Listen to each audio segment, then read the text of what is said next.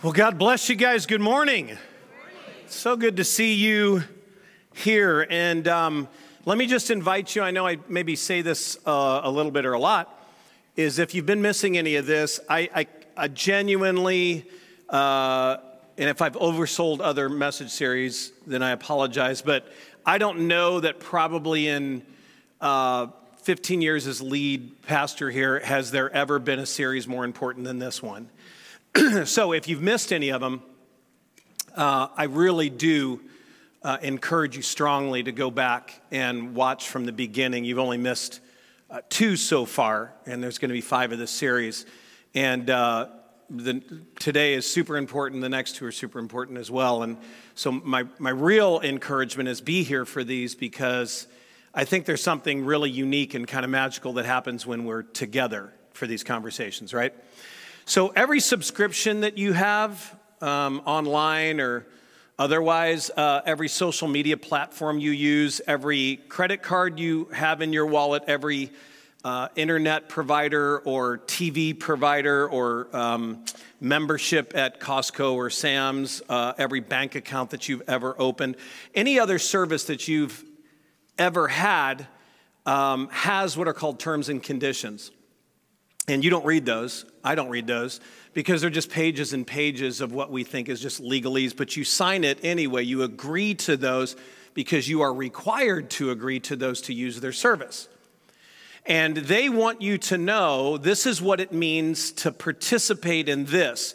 We have all of these rights, and this is how we limit your rights. But we don't care, because we want to do that. And the other thing that I'm sure you've noticed is you get emails frequently that says an update to our terms and conditions, right? And that is because on an ongoing basis, they are constantly manipulating, editing, adding on, taking away, modifying their terms and conditions that's most beneficial to them, most profitable to them, and most controlling and limiting to you. And you probably get frustrated with that, because at some point you learn that all the terms and conditions are written in their favor, right?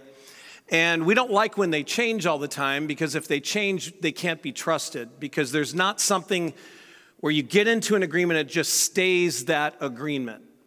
But the reality is maybe you don't feel deeply affected enough by that to actually do anything about it. The case in which we start becoming troubled is when somebody does take the time to actually read the terms and conditions, which I'm thankful there are people out there. The moment that update comes out, there's this group of nerds in a basement, I guess, somewhere, that are reading that, and they recently caught, probably you've heard about this, they recently caught PayPal changing their terms and conditions, who also own Venmo, by the way, changing their terms and conditions so that they can take $2,500 per offense out of any business's account that is guilty of spreading misinformation. And they really didn't define what misinformation was or what that looked like. And thankfully, somebody read it, and they put them on blast, as the young folks say these days. And everybody found out about it, and then PayPal came out, rescinded that, said we won't do that, and they apologized. But the only reason they did that was because sort of they got caught. Someone actually read the terms and conditions. And so that doesn't bode well for our trusting of companies, right? Because they can do things like that, and if someone didn't read it, they would get caught. But just as maybe frustrating as that is when they're doing that, it's just as frustrating to watch us when we think that we can modify or edit terms and conditions that have been set in place that we don't have the power to do. My favorite is, and this happens maybe once or twice a year, is when it's the Facebook copyright thing. And you'll know exactly what I mean. Everybody cuts and pastes it and posts it on their page as a legal disclaimer to Facebook. They're using Facebook to tell Facebook what they can and can't do. And here's what it always says. In response to the new Facebook guidelines, I hereby declare that my copyright is attached to all my personal details, illustrations, comics, paintings, professional photos and videos, etc., as a result of the Berner Convention. There is no Berner Convention, it's a Berna Convention. For commercial use of the above written consent is needed at all times. And they'll say, post this so that Facebook cannot own the copyright to your stuff, because they've just said they own the copyright to your stuff. Here's the deal. Facebook can't own your stuff. That's never been in their terms and conditions. But what it does say is this. You grant Facebook, this is actual wording from the website, you grant Facebook permission to use, distribute, and share the things you post, subject to the terms and applicable privacy settings. So you signed that agreement. To move forward, you had to have consented to that. And you posting something on your Facebook page doesn't modify that at all. No attorney goes, well, they got you, Facebook. I mean, they cut and pasted and they posted it on there. Therefore, Your Honor, I move to turn over all the assets of Facebook to this person because if it was that easy, if just saying something changed the terms, if just us doing our own fixes to the terms and conditions that we don't like, if that actually worked, I would just go to my mortgage company's website and say, hereby my mortgage ended today, and therefore I own my home completely. No take-backsies, right? And times infinity 5,000. There'd be a lot of things that I would change in my life if it was that easy. And in our conversation about sin and grace, there are terms and conditions that are implicitly, clearly set forth. And in order for you and I to have a relationship, and in our conversation today, especially with grace, we are required to accept grace as it is described in its terms and conditions, set forth in God's Word. That is how you and I must have relationship with that. Because God is the origin, the author, the presenter, the manager of grace. And it's his terms and conditions. And you might be surprised to find out that you don't want any other terms and conditions rather than the one he set forth. But here's the problem. You and I don't always read the fine print. We don't always know what God's word says about the things that we say we're living out in our relationship with Christ. And instead, what we do is we kind of mindlessly cut and paste what somebody like me says from a platform, or what you've heard all your life, or what church you grew up in, and you let them put something out about, and hereby I do this, and this is the terms and conditions, and make sure to apply this to your life. And we go, oh, okay, this person sounds like they know what they're talking about. And we cut and paste it, and we apply it to our lives. And I have to tell you that we walk through our lives believing the wrong thing about sin, the wrong thing about grace, and then we miss out on the agreement that God made with us through the cross, and we miss the benefits of living a life under the terms and conditions that God set forth. I would tell you, don't ever trust Facebook. I tell my kids all the time, never trust the government, always trust God. Never trust the government, always trust God. I would say the same about almost everything. Never trust a business, always trust God. Because I've never seen anyone other than God do all that God's done for us and expect literally nothing in return. Every agreement you've ever had with anyone, it's reciprocal. If you're sitting next to your spouse, you did not go into that covenant with one of you saying, I'll carry all the weight. I'll do it all. I'll give all the love. You have to do nothing at all. You don't have to contribute any intimacy or trust or communication at all. You have to do nothing in this relationship. I'll do everything in this relationship. That's how relationships end badly. In a banking agreement, in your mortgage agreement, in your car payment, in your cell phone, everything is reciprocal. You have to pay, and in return, they give you something for that in return. So I think you'll be pleasantly surprised at the terms and conditions God set forth about grace. Listen to what Romans 6, 12 through 14 says. It says, don't let sin control the way you live. Don't give in to sinful natures. Do not let any part of your body become an instrument of evil to serve sin. Instead, give yourselves completely to God, for you were dead, but now you have new life. So use your whole body as an instrument to do what is right for the glory of God. Sin is no longer your master, for you no longer live under the requirements of the law. Instead, you live under the freedom of God's grace. Right out of the gate, it says you're no longer required to keep the rules of sin, which we know that law exposes sin. Law is in place so that we can see how sinful we are. You no longer live under the heaviness of that. You no longer have to do, you now just have to receive. You now get to live in freedom. Slavery has its terms and conditions. You must do this, you must do what the slave master says. This says you now live in the freedom of Christ. I like the way that the contemporary English version says 6:14, Romans 6:14. It says, don't let sin keep ruling your lives. You are ruled by God's undeserved grace and not by the law. And so now I want to tell you what it looks like to be ruled by grace, okay? It means that we're accepting the terms and conditions, and just like the past couple weeks, we get through it all, and if we don't, I'd rather have a good conversation and you leave here feeling like you connected with the mind of God on grace than for us to have gotten to fill in all of our fill-ins. Does that make sense? So accepting God's grace requires that, number one, that at no point does grace ever need my help. At no point does grace ever need my help.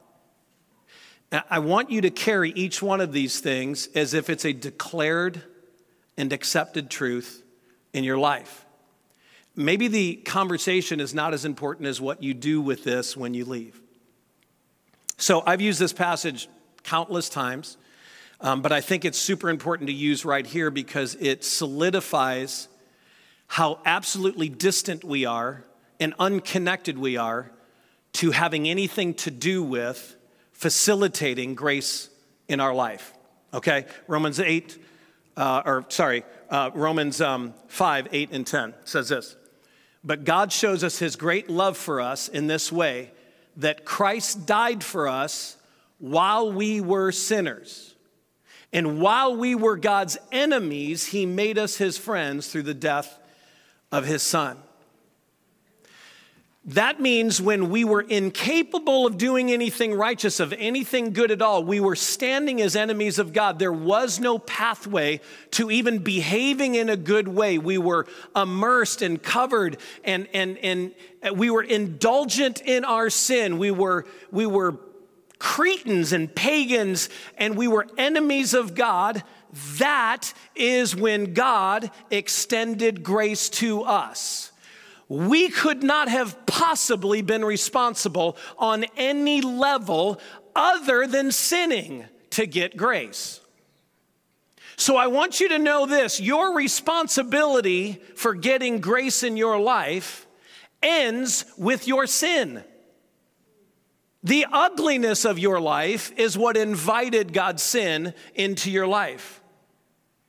I want you to let that sink in for a second, because it's going to help you undo any notion whatsoever that you are responsible for eliciting, for triggering, for stirring, for getting God's grace in your life by anything that you do. God didn't give it to you because you did anything to invite it other than you were depraved in sin. Ephesians 2, 8 through 10, probably a couple of my favorite verses here. God saved you by his grace when you believed. Talk about that in just a second. And you can't take credit for this because it's a gift from God. Salvation's not a reward for the good things we've done. So none of us can boast about it, for we're God's masterpiece. He has created us anew in Christ Jesus so we can do the good things he planned for us all along. The only participation whatsoever that you have in grace existing in you is that you recognized what God did for you. You just go, oh, I believe that. I accept that. So I want you to hear this. The limit of grace in your life is the limit of your ability to accept God's grace on his terms and conditions. Meaning the grace is there in its fullness, but you don't access all of that. We have a program, it's a kind of a church management program that we use in the office, and it does a ton of things, but we don't really do all the things it does. And I'm kind of constantly saying we need to really figure this out because I know this does so much more. And we're sort of paying all this money for this, and it could benefit us in a dozen different ways, but I feel frustrated that we don't use it to its fullest potential. Think of every relationship in your life. Is your marriage at its fullest potential? Well, who's responsible to bring your marriage to its fullest potential? Is there like a marriage store you haven't visited yet? Is there a marriage program you haven't downloaded? No, it's you and your spouse that are 100% responsible for limiting how good that marriage could be. So we receive grace only because we believe, but it's by his grace. Listen to how Romans 2:20 through 24 says it. For no one can ever be made right, listen to this, no one can ever be made right with God by doing what the law commands. In other words, following all the rules, even if you followed it perfectly, the law simply shows us how sinful we are, because the Bible told us that if you're guilty in one respect of the law, you're guilty in all the law, and everyone has failed to keep the laws of God. But now God has shown us a way to be made right with him without keeping the requirements of the law, as was promised in the writings of Moses and the prophecies long ago. We are made right with God by placing our faith in Jesus Christ. And this is true for everyone who believes, no matter who we are, for everyone has sinned and we've all fallen short of God's glorious standard. Yes, God in his grace freely makes us right in his sight. He did this through Christ Jesus when he freed us from the penalty of our sins. Did you see all that God does and all that we don't do? He just said, place your faith in what I've already done for you. There's nothing you can do. And notice that you can't be righteous by following the law, and there is no new law to follow. So if the old law is impotent to bring righteousness out of you, and there is no new law to follow, what are we to do with ourselves? How can we be righteous then? By believing in the grace that came to us through the blood of Christ on the cross. That's it. You simply can't do anything. Listen, I want you to hear this. This is probably worth writing down because it's not in your notes. We are forgiven by the purity of what God did for us, not by the purity of what we can do ourselves. You can't be pure enough to earn grace or righteousness or mercy or forgiveness. So we are saved by, we have grace by the purity, the whole purity of what God. And listen, we're forgiven completely because God's grace is complete, even when our own repentance is incomplete. Because people say, well, what if I keep struggling with the same sin over and over and over again? Your repentance isn't the condition by which you get grace. Grace and forgiveness are already there. Repentance is the act of turning away from, changing course, right? It's moving away from, and you will never probably get to a point where you are fully, purely repentant, where you are fully turned from your sin. Therefore, grace is perfectly complete even when your repentance isn't complete. And I know wheels are spinning because, man, we just so badly need for us to have some responsibility in this. We just so badly need to hold on to the fact that we must control some of this. But can I tell you, the Bible says that your good works or your righteousness didn't qualify you for God's grace. Therefore, your bad works, your unrighteousness, can't disqualify you from God's grace. That's right? We get that. If you couldn't do anything to get it, then you can't do anything to get rid of it. Accepting God's grace requires that I accept that grace never needs add-ons, editing, or modifications. Add-ons, editing, or modifications. Romans 6:21 says this, or maybe 5:21, I don't know what it is. Jared corrected one of them. I don't know, look it up in your own Bible, all right? So just as sin ruled over all the people and brought them to death, now God's wonderful grace rules instead, giving us right standing with God. And listen, giving us right standing with God, that's present, and resulting in eternal life through through Jesus Christ our Lord. So presently and in the future, God has used his grace to remove us from the requirement of following the law. We no longer live under the law, which only brings death, because you would never be able to fulfill the law. So those were the rules you once lived by, and the new rules are this. God has taken care of everything that you've ever done, everything that you're doing now, and everything that you ever will do. The law always brought death. Disobedience to the law, disobedience to God on any level brings death. And we talked about this. It means death on any level, death in what should have been. Adam and Eve didn't die in that moment. They were cast out of the garden. They were not allowed to experience the perfection that was saved for obedience. So they were disconnected from the life they were meant to live. It was death to the dream of paradise. And then sin began to corrupt everything, brother to brother relationship and parent to child relationship and man to God relationship. Everything began to decay, and that's the death that happens. So when grace enters the picture, it says we now live under that law, and that begins to restore life to everything that we're doing. It begins to restore life to relationships with each other, with our family, with God. We begin to live under a new set of rules. Now we live under the rule or the rules of grace. And I want you to hear this. You don't have the power or the permission to try to change those rules. Now you might think, well, is anybody trying to change the rules of grace? Yes, it's what we've been busying ourselves with as a church for the last 2,000 years. Here's why, because on some level we just think that it's too good to be true. There must be more that we should be doing. Listen to Ephesians 1:7-10. It says this: because of the sacrifice of the Messiah, his blood poured out on the cross, or the altar of the cross, we are free people. Free of penalties and punishments, chalked up by all of our misdeeds.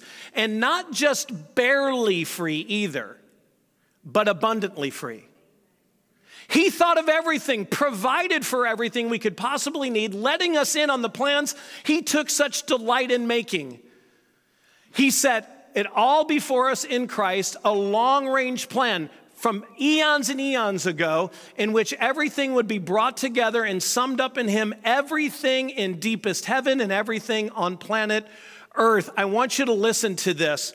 If you are free, then there are no laws.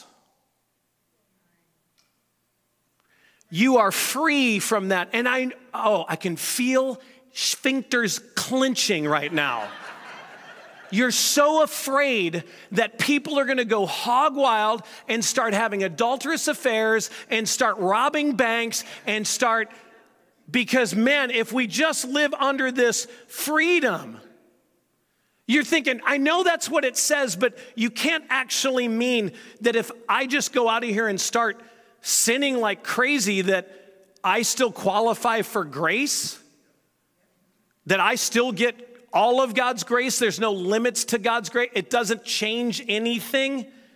I just keep getting endless grace. That's exactly what I'm saying.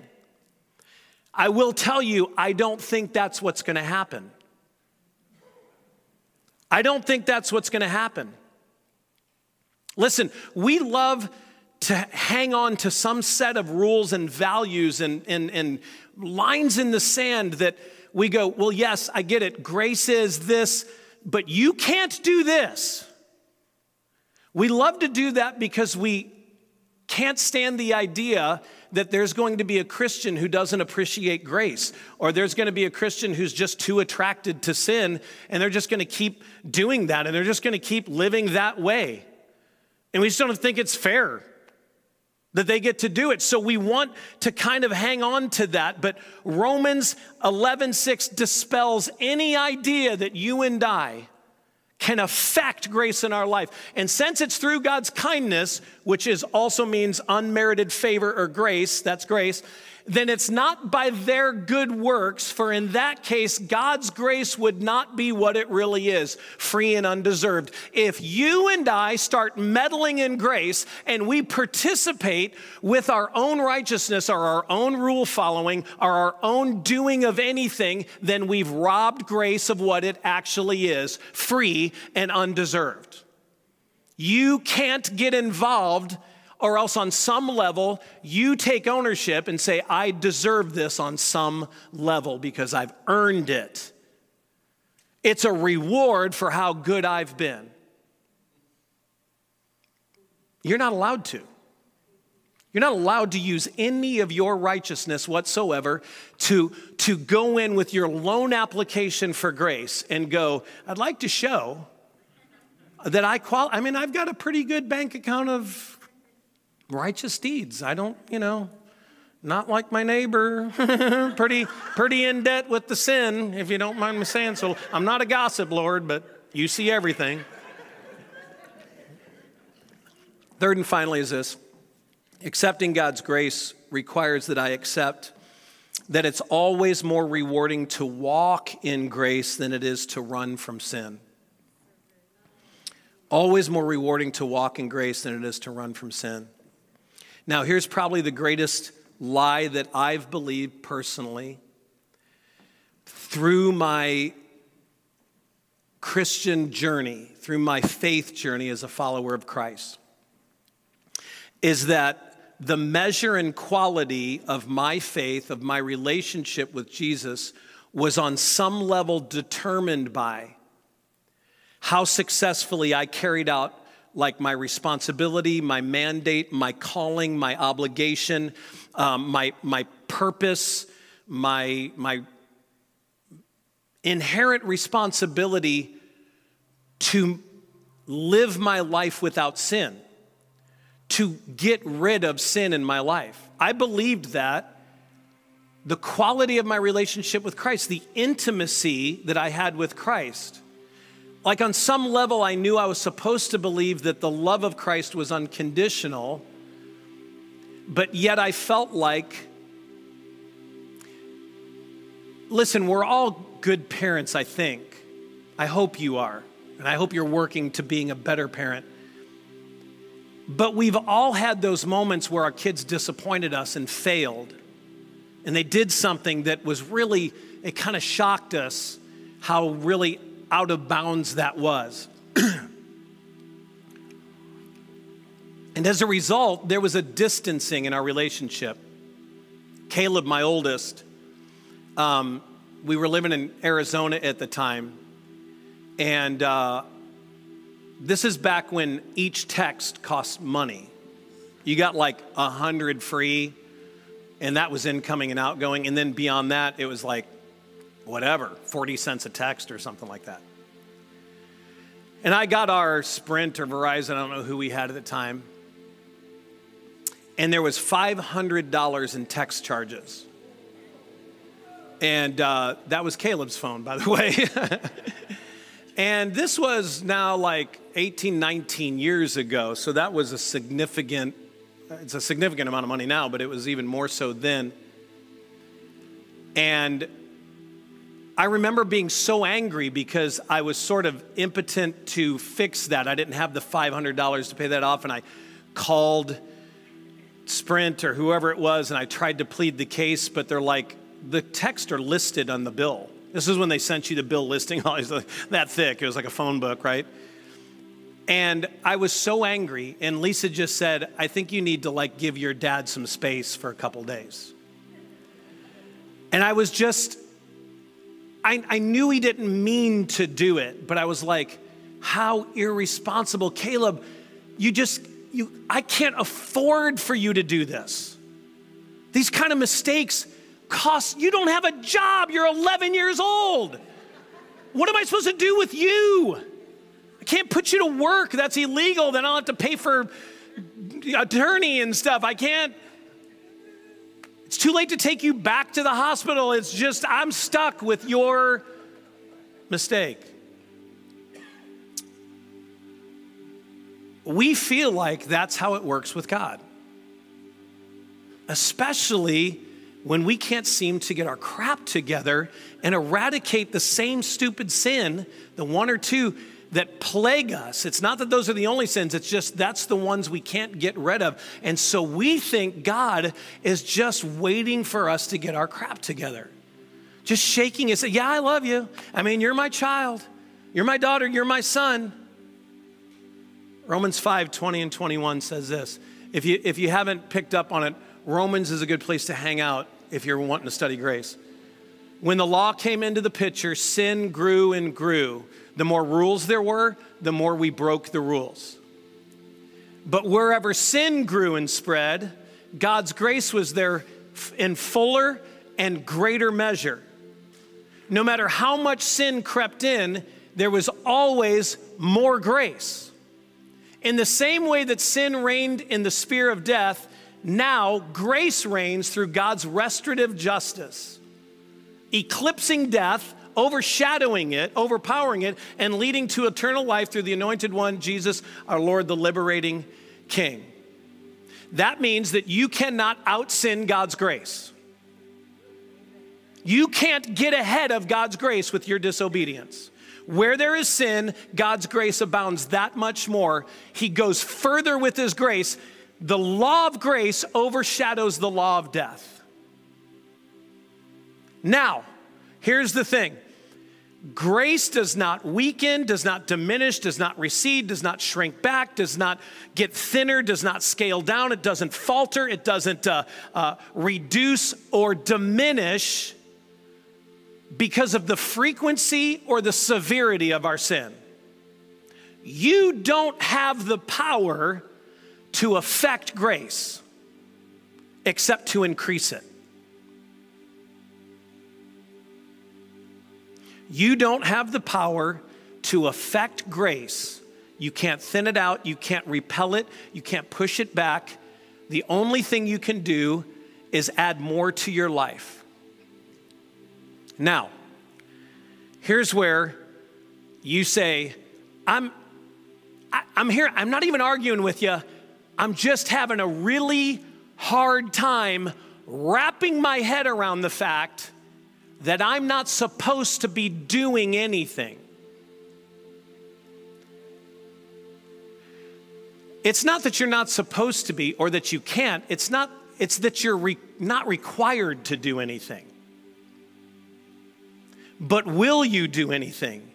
And the answer is yes, you will.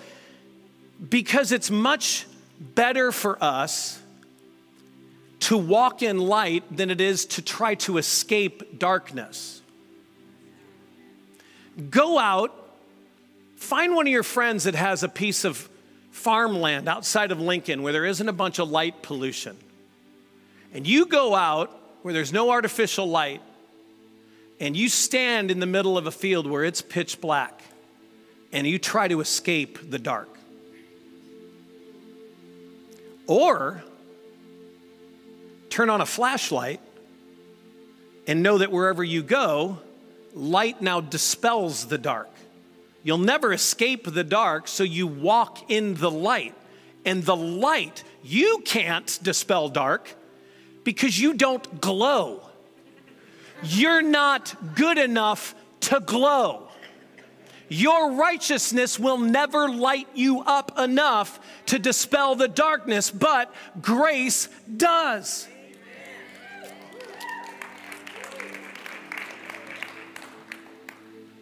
So here's what it follows in chapter 6, 1 through 4.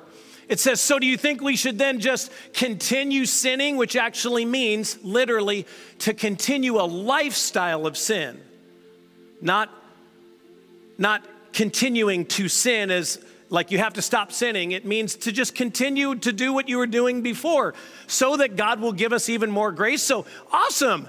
Grace comes when I sin, so I should probably sin more. And then I get more grace. No! The reason is because we've died to our own sinful selves. When Christ died on the cross, we died with him. So how can then we continue to live? Why would we continue to live inside of death? That doesn't make any sense because we were resurrected with him. It says, did you forget that all of us became part of Christ when we were baptized? We shared in his death in our baptism, and when we were baptized, we were buried with Christ and shared in his death. So just as Christ was raised from the dead by the wonderful power of the Father, we also can live a new life. So when you are a follower of Christ, you no longer have to live in death. You don't have to stay in the grave. I don't know why you'd want to, but let me tell you this, grace can get to the grave too. So if you want to stay in there and just bide your time until you die, and just continue in a life of sin, which distances you from the benefits of walking in life, walking in grace, walking in the benefit of being a child of God, and you continue to do the things that bring death to relationship, death to your health, death to your mind, death to your spirit, death to your marriage, death to your finances. If you want to do that, grace is big enough to follow you around and keep you in right standing with God, but why in the hell would you want to? Right? And you... Oh my, Pastor Chris said a potty word. So, number one, the Bible says it, which I told my parents many times as a child. I can say whatever's in the Bible. I'm just quoting scripture.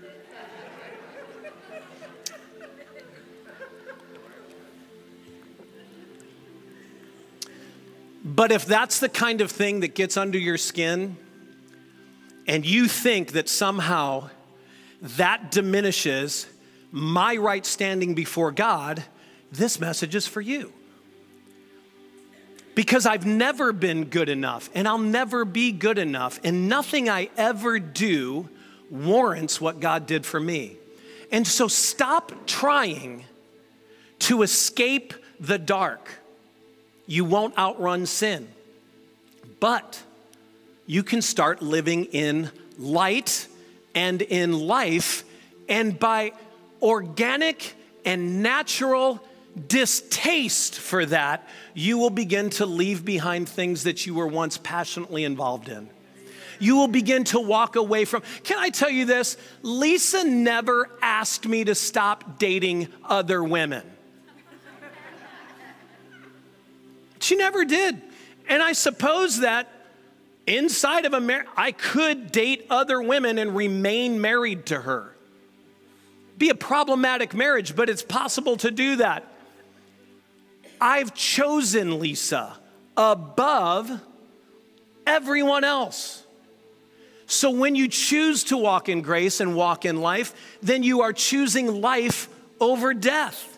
That's how you escape living a lifestyle of sin. Stop trying to stop yourself from being bad. Start trying to walk in the light, in the terms and conditions of grace. You were never responsible to earn your grace. But I'm going to tell you how you've been living under slavery is if you live under the lie, which I believe the enemy perpetuates in our life. And Pastor Dan's going to speak at the end of the month on how to make sure we don't fall back into the tricks of the enemy and that we continue to walk in freedom. Next week, I'm going to tell you how to live with other people's sins. You're like, this is good because there's some real sinners in my life. But this today is a good step towards learning how to live with your own sin Sin is, like I said in the beginning, sin is anything that's just not God. It's not always rooted in this evil, perverted, nasty rebellion against God. It's just choosing thoughtlessly to do it your way instead of God's way. So sin is this amazingly wide spectrum. I want you to hear this. From murder and molesting children all the way down to not doing the good thing you're supposed to do is on the spectrum of sin. And I want you to hear this. Grace was the response to every one of those. Every one of those.